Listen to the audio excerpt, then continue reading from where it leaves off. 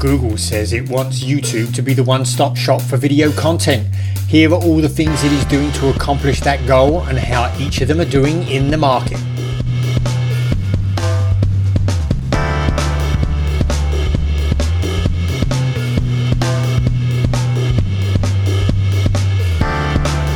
This is nScreenNoise. My name is Colin Dixon, founder and chief analyst at nScreen Media, and today is April 27th, 2023. Are you watching more YouTube on TV these days? I know in my house, YouTube has become a go-to place for casual viewing. We find it fills those moments while waiting for a spouse to show up to watch something media, to entertain while folding laundry, or when we don't want to make a bigger commitment to a more serious show. Well, YouTube is leaning into that role, but wants to be so much more. We'll be talking about its intentions today in the podcast and what it is doing to get there. But first, are you using the trackers feature on the nScreen Media website? Each tracker pulls together the latest data on the streaming media industry, making it easy for you to easily grasp what's going on in a quick 3-minute read. Listen, you'll find trackers for industry leaders like Netflix, Roku, and Comcast. We've added Disney's direct-to-consumer services to the list. You'll also find industry overviews covering the most recent data for traditional pay TV and the US TV industry as a whole. And if you'd like to sponsor the trackers feature, why don't you send an email to sales@nscreenmedia.com and we'll get right back to you. Okay, let's get back to our main story. So, YouTube is really aiming to be your default app. Speaking at Alphabet's Q1 2023 earnings call, Philipp Schindler, who's SVP and Chief Business Officer for Google, had this to say about what the company wants YouTube to be. The goal is to be a one-stop shop for multiple types of video content across both ad-supported and premium services. Sundar Pichai, who's the CEO of Alphabet and Google, expanded on that, saying the living room was the fastest growing screen for the service. Now, the company's going about this in several ways, and I think it's really helpful for us to review those right now so that you can see what a complete offering YouTube now has. First off, well, we should absolutely start, I think, with YouTube TV. It continues to lead the pack in the virtual MVPD market. And by the sounds of things in that Q1 2023 earnings call, it could be extending its lead. According to Ruth Porat, who's CFO of Alphabet and Google, she says, other revenues were $7.4 billion, up 9%, reflecting primarily ongoing significant subscriber growth in YouTube TV and YouTube Music Premium.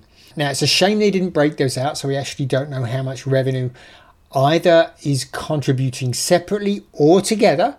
But at least if we believe what they're saying, there's been a substantial increase in YouTube TV subscribers. So now YouTube TV is the leader of that market. It has 5 million subscribers. At least that's what they told us last time they gave us an update, which was last year. And that puts it well ahead of Hulu Live, which has 4.5 million subscribers, and Sling TV, which has 2.3 million. And I have to say, Hulu Live and Sling TV didn't put on much growth in 2022. So if YouTube TV really is continuing to grow, that puts it, I think, as probably being one of two of the vMVPDs that are still growing substantially. The other one being Fubo, or Fubo TV as it used to be called. Now, I have a feeling that YouTube TV growth will slow down in the second and third halves. They've just instituted an $8 increase, which is well over 10%, 12 or 13% increase in the subscription price. So I'm expecting that to really slow growth in Q2 and Q3. But for those people not ready to let go of the traditional pay TV experience, it's still a really good full-featured option. Unlimited DVR. I think they have a bunch of simultaneous streams which you can use, and many of the most popular channels, including your local TV channels. Many of the local TV channels are on YouTube TV. Next up is YouTube Primetime Channels. Now, this is the most recent entry into the suite of features available in YouTube, which brings everything together that people would want to watch. And what this is it's an SVOD aggregation service. And this is exactly like Amazon channels. And the Roku channel also resells SVOD services, as does Apple TV Plus. So there are plenty of people in this market, and now YouTube is entering it with primetime channels. So you can subscribe to, say, Showtime or Starz. You watch the content inside the YouTube app, and you can manage and pay for the subscription through the service and through your Google Wallet if that's how you're paying. YouTube has also begun selling NFL Sunday Ticket through primetime channels for the upcoming 2023-24 NFL season.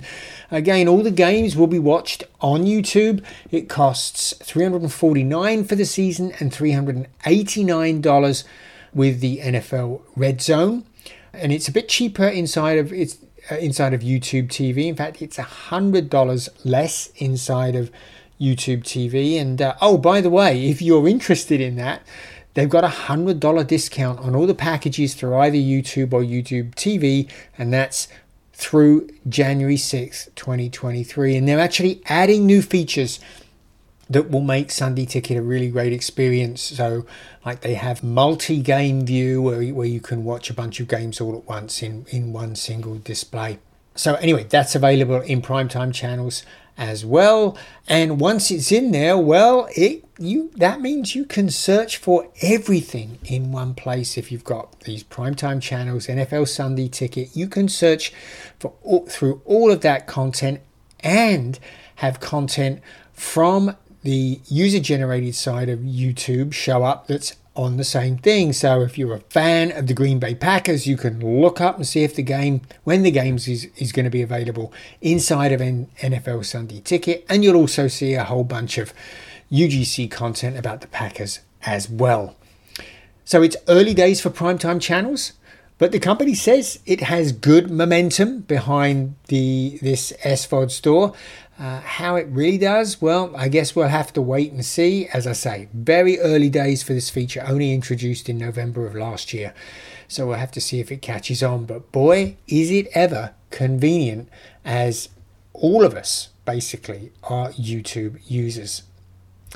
Next, well, free movies and TV. There have been free movies and TV on YouTube for quite a while, and in fact, it's available right there in the movies and TV tab of YouTube. And as I say, they've had a set of content, not a huge set, maybe 100 or so movies and TV shows, but it rotates them quite frequently. So you should check back often to see what's available there.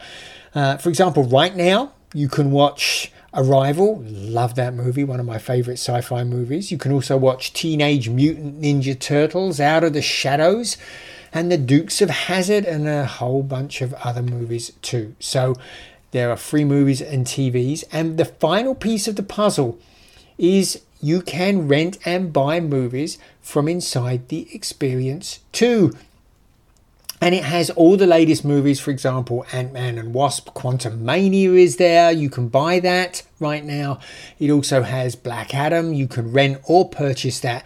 And most of the most popular movies that are available in all of the online stores are available right here inside of YouTube in their movie store. Oh, and by the way, it also integrates movies that you have stored outside in a wallet like Movies Anywhere. If you've already got movies in Movies Anywhere, well, YouTube can see those as well and will show you them and can play them directly from within the experience.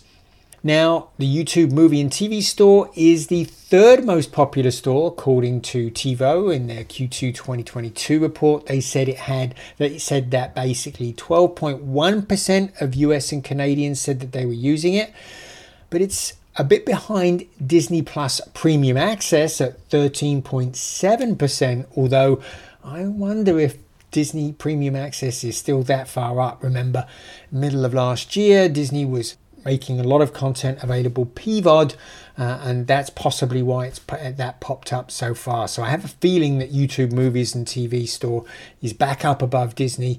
However, what we can say for sure, it is almost certainly still far behind Amazon Prime, which leads that market with a 31% share.